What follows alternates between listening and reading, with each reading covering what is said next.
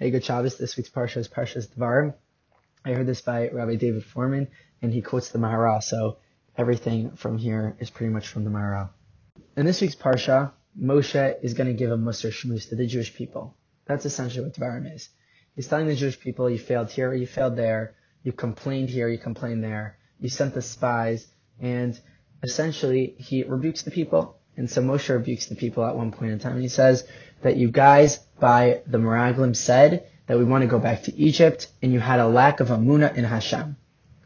So what is Amunah, and what is this piece of Amunah that the Jews are lacking, and why are they lacking it?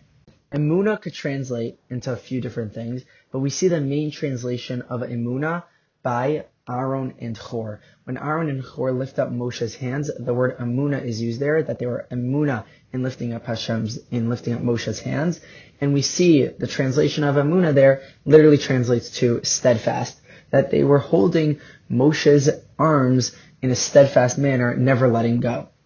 And Emunah could basically be translated as this. When you have Emunah in someone, in a partner, or in someone you love, you are steadfast with them, and no matter how great the challenge, you are always with them, no matter the circumstance.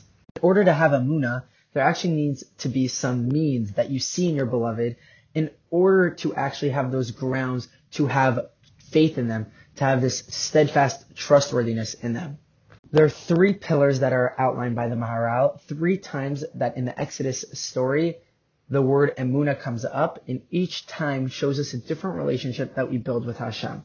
And the first time comes up when Moshe comes to Egypt. Moshe comes to Egypt, and he pulls out these 3 signs, one out of his chest, the blood and the snake. And he says that Hashem feels your empathy. He is empathizing with you. He feels your pain, and he understands that you guys are having a tough time. The next time it comes up, Emunah, and it says that they had Emunah in Moshe. They trusted Moshe that what he was saying was true. And then the next time Emunah comes up is, you would have assumed by the Yam Suf. After Yam Suf, they say, V'yaminu b'Hashem uveMoshe avdo, that the Jews believed in Moshe and Hashem. After the splitting of the sea, after all the plagues, Hashem showed his power to them. The last time that Emunah comes up in the Exodus story is by Har Sinai, by the giving of the Torah.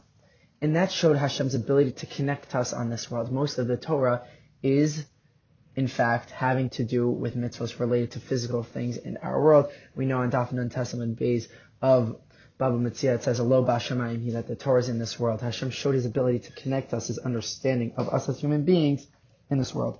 Each of these 3 times symbolized a new type of relationship we built with Hashem. The first time when Moshe came to the Jews and Hashem said, I see your suffering, that showed Hashem's empathy toward us. The next time Emunah comes up is by the splitting of the sea. It demonstrates this power. Not only do I empathize with you, Hashem says, but I have the power to save you. Not only do I feel your pain, but I'm going to free you of that pain. And then the third time it comes up is that ability that Hashem has to connect to us by Har Sinai, giving us the Torah which we connect to Hashem through, the ability that we could talk to Hashem through, the ability that Hashem actually understands what's going on in our world, on our plane, on our level. This ability to empathize, the fact that he has the power to free us of the pain, and the last point is the understanding of us as human beings, was the catalyst for the Jews to build a relationship with God in such a fast manner.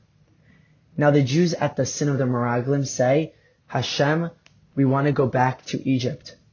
We want to go back to Egypt because you have failed us by taking us out of Egypt, and it would have been better had you not taken us out. How did the Jews possibly say such a thing? They're at the closest point in Jewish history we've ever been to God, and they say a line like that, demonstrating their lack of Emunah.